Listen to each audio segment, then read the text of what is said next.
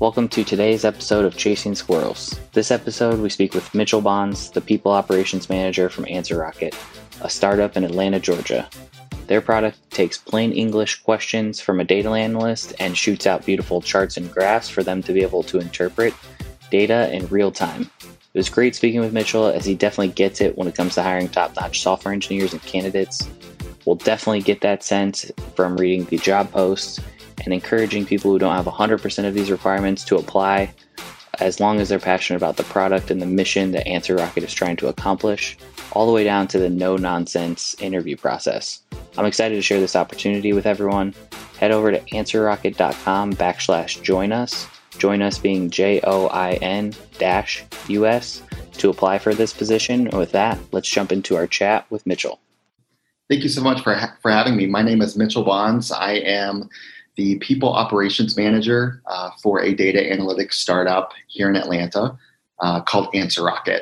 AnswerRocket was founded back in 2013 with the premise of, how do we streamline and help our customers be able to ask questions and gain insights from their data using natural language processing. It looks like you've been there three plus years. So can you kind of give me some insight into what it was like when you went there? And I see you have a lot of positions open. Some are software, some look like they're in design. And so kind of like your guys' growth trajectory and kind of speak to that a little bit, because it looks like you guys are self-funded, which is also unique, and that you guys are growing pretty quickly, even though we're kind of find ourselves in tough economic times. Yeah, absolutely. I think that's one of the key differentiators between us and other startups out there. And I actually wasn't, aware of this going into this role, because this is my first venture really into the startup world. But we are self-funded through our CEO, and so that offers a lot of stability for us and focused and strategic growth. So instead of, having to ask investors or having to adhere to, their vision and direction, we're able to really, as an internal team, set those strategies and direction, for us as a company. And so we're targeted, in a few different industries and spaces, and that has really evolved, since COVID happened. And so we are, targeted. We have a targeted focus really in the retail sector, as well as the consumer packaged goods area. And so we're looking to expand in those both industries. And so I was hired about 3 years ago to help internalize a lot of their recruiting efforts, help them scale and grow. At the time that I was hired, we had about 15 employees. To now we have a little bit over 50. So we've definitely expanded a lot over the last handful of years, and we're looking to really continue that growth as we focus our expansion into the consumer goods and retail sectors. If you had to describe what your company does in a single tweet, how would you describe it? Yeah, to put it simply, we help our customers find meaning in a universe of data. Can you give a use case of how your customers or who the end user of the product itself would be? Yeah, absolutely. So we're working right now with a lot of large consumer packaged goods companies. And in particular, we have one client that really requires constant refreshed access to data on a daily or hourly basis for a lot of their brand and marketing managers. And so, for instance, they're looking at a lot of performance type of data. And so we're working, right now with their team on, how's the performance of their various brands? How are they performing? What is impacting those brands? What can they find from their data that would be relevant? And how do we best position them to make the best decisions, business decisions, in regards to that data. And so we're working right now with that team, and they ask a lot of questions about how are my sales doing? What's the impact with due to the current environment on the brand and so forth. So it can the software is intuitive enough that it can answer not only the what questions but also the why questions in in the data set. And so that's kind of the business use case right now that's most popular, is working with a lot of those consumer goods companies on brand performance. So I've actually watched the demo on your site before we chatted, and I think it's the coolest part is you're just typing in a text, which is your actual question that you have of the data. Is that correct? Yeah, that's correct. So like you would say, what were the sales like in October? And it's going to go in and pull the data from your data set and display that to you in a user-friendly format, basically. If you're the data analyst, right? Yeah, absolutely. And so we've tried to. So that's kind of crazy. That was kind of crazy just to watch. I was like, so yeah, I kind of want you to dive a little bit into that user experience, because that kind of like blew my mind in terms of the fact that you could type in plain English and then it shoots out the data analytics for the end user. Yeah, absolutely. That's going to be one of the key differentiators in our product versus other products out there in the data analytics enterprise software space, is that we're really heavy on natural language processing and how do we simplify analysis to the end user. And we want to make our software useful for not only technical folks, but also the non-technical business users who want to go in and ask constant questions about their data. They want to drill down into their data and find anomalies and really be able to ask questions in real time, but also with simplicity. And so we have really created the software from the beginning, with that in mind. And so instead of having to really learn how does a database how can I ask a database a question and get the right response? We wanted to mitigate that and say, how would you ask an analyst, a human analyst, about that data set? And so that's really what we're at the forefront of in our software, and what makes it so intuitive is the natural language focus to where you can simply log into the software, ask a question in a very natural way, sort of how you would just ask, a human analyst a question. And then from there, it'll bring back the different results. Yeah, it was nice because I'm very familiar with the data process. And so you're basically removing the technical overhead of the team to need to know SQL to get any useful information. So they don't have to reach out to their dev team every time they need data from the database, or they don't have to learn SQL on their own necessarily. They can just have direct access to the data without kind of skipping that, expensive team member and bottleneck, if you will, to get access to the customers as quickly as possible, is what it seemed like. Yeah, absolutely. That's the biggest, business use case, business problem that we're really trying to solve, especially at the enterprise level, where adoption of a lot of the data analysis tools that the company are using are fairly low in that regard, because non-technical business users are unable to really get access to their data in real time and be able to ask those important questions. 100%. Okay, so I want to transition specifically into this job post for the software engineer. So one thing I thought that was interesting about the kind of an overlap between the company and the job post itself was that your guys' CEO was a former CTO, which I think is pretty unique as far as CEOs go. And so I have to imagine that bodes well for the engineering culture, especially at your company. So I'm curious how you think that has kind of affected the culture and the product development of the company itself. Yeah, that's a great point. And just as the position description outlines, developers really are at the heart of our team. 3 of the 4 co-founders are engineers themselves, and the 4th one also has a computer science background and degree. So we're really focused on the engineering side. According to the job rec itself, it looks like it'll be React, Python, and Java is kind of your guys' technical stack. So is there a specific one of those? I know Python can be associated with data science a lot. I'm sure there's a lot of that with your natural language processing.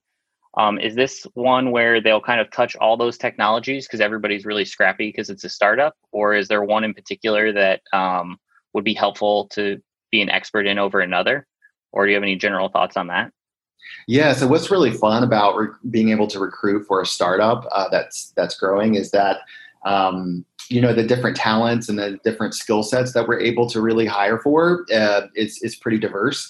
I would say the majority of our engineers right now are lean heavily full stack, so they're able to code both on front end and back end and in various areas of the product, which helps them be able to wear multiple hats. But really, I've sat down with the leadership team on multiple occasions and have asked, do we want to hire a developer that's focused maybe only on JavaScript or maybe only on Python, and really what they told me was we want to hire smart people. And we want to have smart people working on our product. So there's a lot of flexibility there with the skill sets, that we, are able to recruit for. But in terms of our product and what the developers are working, with every day, front end of the product is a mix between TypeScript and JavaScript. Okay. And the back end of the product and a lot of the natural language processing is coded in Java and in Python. Okay. All right, cool. And so what's kind of the general structure of the teams that this person would be entering into? Are they reporting directly to the VP of engineering, or like roughly how many engineers do you have, and kind of how would that flow go for this person? Yeah, so we're a 50-person company at this point. And have a team of, I'd say about 10 to 12 software developers. Okay. And it's a pretty flat organization still. So, all of the developers, they report into one of our co-founders, and he's our chief technology officer. Awesome. And what would you say the breakdown of the junior, intermediate, senior developer is of the current team? Yeah, so it's a pretty healthy mix. I would say, probably 30 to 40% are maybe, less than 5 years out of school. And then, the remaining, 50 to 60% are, mid-level to senior level developers. We have some that are, fresh out of school. And then we have, several that have 20, 30 plus years of software development experience. Okay. And then, so I know this is kind of we're in weird times with the remote work and the COVID issue. So is the dev team currently working remote, and would they work remote forever moving forward? Are you hoping you guys to come back into the office at some point, or what's kind of the overall thoughts of what this position would be from a remote perspective, I guess? Yeah, that's a great question as well. So we've been in the past, we've been previously more on-site work than not. We've always been, an employer that has been flexible with, the opportunity and ability to work from home or work remotely as needed. But there was always more, hands on site than not. But I think COVID has really changed that in the way that we operate as a business. I imagine going forward that we're going to offer even more flexibility for these future, roles and positions. And I've already gotten some guidance, from the leadership team that, going forward, if an employee or a candidate that we want to really make an offer to, chooses to work fully remote, that would be acceptable and okay with Great. us. So yeah, there's a lot of flexibility there. Awesome. So from a training and opportunity for professional growth standpoint, do you have any examples within the dev team or the company itself where you guys enforce that? Yeah, absolutely. I think working for a growing, smaller startup, it's a flatter organization. So a lot of the projects that you are working on as a developer, you're going to be collaborating with decision makers and with co-founders, including our CEO, as it was alluded to earlier. He is a former CTO and engineer, and so he developer himself. So I think from a mentorship aspect, I think it gives a lot of opportunity to collaborate with a lot of tech entrepreneurs who were successful. previously, and so there's a lot of development there. And then, working on a smaller team, you're afforded really the opportunity to drive different projects, take ownership, from start to finish. And so, versus working on a larger team where maybe you're only, focused on a particular area of the product or, a particular part of a project, working for a small startup, you'll be stretched in terms of your professional abilities and personal abilities, and be really stretched as well, with the different technologies and exposure that you'll get. As candidates apply to Answer Rocket, what is the interview process going to look like for a candidate for this position? Yeah, so candidates can go to our website, submit an application, and each application is reviewed by a human recruiter. Then if they decide to move them forward, they will reach out. We'll schedule sort of a 30-minute, just sort of an intro call to get to know the candidate a little bit further, as well as speak to a little bit more detail about the role and position. Sure. Are they going to be asked technical questions, or is that more of kind of a get-to-know-you call? It's more of a get-to-know-you call. Okay. And then after the phone call, everybody wants to move forward, and then what happens? Then they will get sent a remote assessment that the candidate will take on their own whenever they, have that free time to do so. That gets graded by a member of our engineering team. And then previously, before COVID, we would bring them on site and have the full process done all at once within a matter of a couple of hours. And then, be in a place to make an offer afterwards if we felt, a good connection there. Now that everything's virtual, all of those, meetings, if there's a whiteboard, exercise involved or, meeting with various members of the engineering team, that's all handled virtually. Okay. So from first phone call to getting an offer and in perfect case scenario, we're only talking about a week or so, or what does that time frame look like? I tell candidates, I go as fast as you're comfortable going. We've actually had candidates apply and go through our process, and we can have an offer to them in 48 hours. And then we've had others that want to spread it over several months. So it depends on the comfortability of the candidate. That's amazing. That's awesome. What do Answer Rocket's benefits and perks look like, and what are some things that you think are unique that you guys offer? Anything you'd like to add that's kind of out of the ordinary as well? Yeah, I'd say we, of course, offer health insurance. It's through a national carrier. We have generous PTO. We offer, dental insurance, vision, 401k, and, paid parental leave for both mothers and fathers. And so we have a lot of the traditional benefits that most employers have. And in addition to that, you'll see, some of the benefits and perks that go along with, other startups out there. We have, of course, free lunches, happy hours, coffee, snacks that are on site. We have open workspaces. It's pretty high collaborative sort of an environment. It's open and a lot of flex scheduling and work from home, type of opportunities. I'd say really the difference that we could bring, versus other companies out there is really going to be the day-to-day aspect of the role and the position. You have the chance of working with a very experienced team of the CEO and two or three of the other co-founders on the engineering side, be able to really take ownership of the project, stretch your technical skills, to the max. And so I think that's a lot of the perks and benefits that go, just beyond the traditional, benefits of health insurance. Okay. And I see that you guys do team outings, company events. Do you have an example, one or two of the good examples of when you guys went out back when the real world was normal? Yeah. And definitely hoping to continue that, especially when we get back to normal, hopefully. But yeah, we've done events here in Atlanta. We've done Top Golf was a huge hit. I'd say with the developers, we did a specific event with an escape room, and so that was nice. We did that as an entire company, and then we've done other events such as Braves games and other things.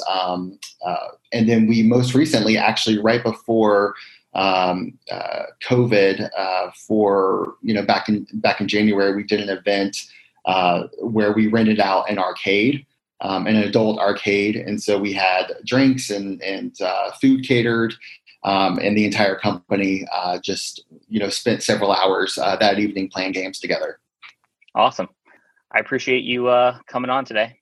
Yeah, absolutely. Thank you so much. And definitely to your listeners, if they're interested in learning a little bit more about AnswerRocket, I would encourage them to go to answerrocket.com/join us. Thanks for listening to today's episode of Chasing Squirrels. We bring job posts to life and connect quality developers with quality companies. Subscribe to this podcast, as we'll be bringing 3 to 5 episodes a week for quality developers, and all those opportunities will be hiring right now. So if you know any developers looking for their next opportunity, we'd love for you to share this with them. This podcast is brought to you by GoldenSquirrel.io. We want to fix hiring for software engineers by adding transparency and insights to amazing companies. We'll be launching our product in 2021, so for more information, you can head to GoldenSquirrel.io today. Thanks again for listening. We'll see you again tomorrow.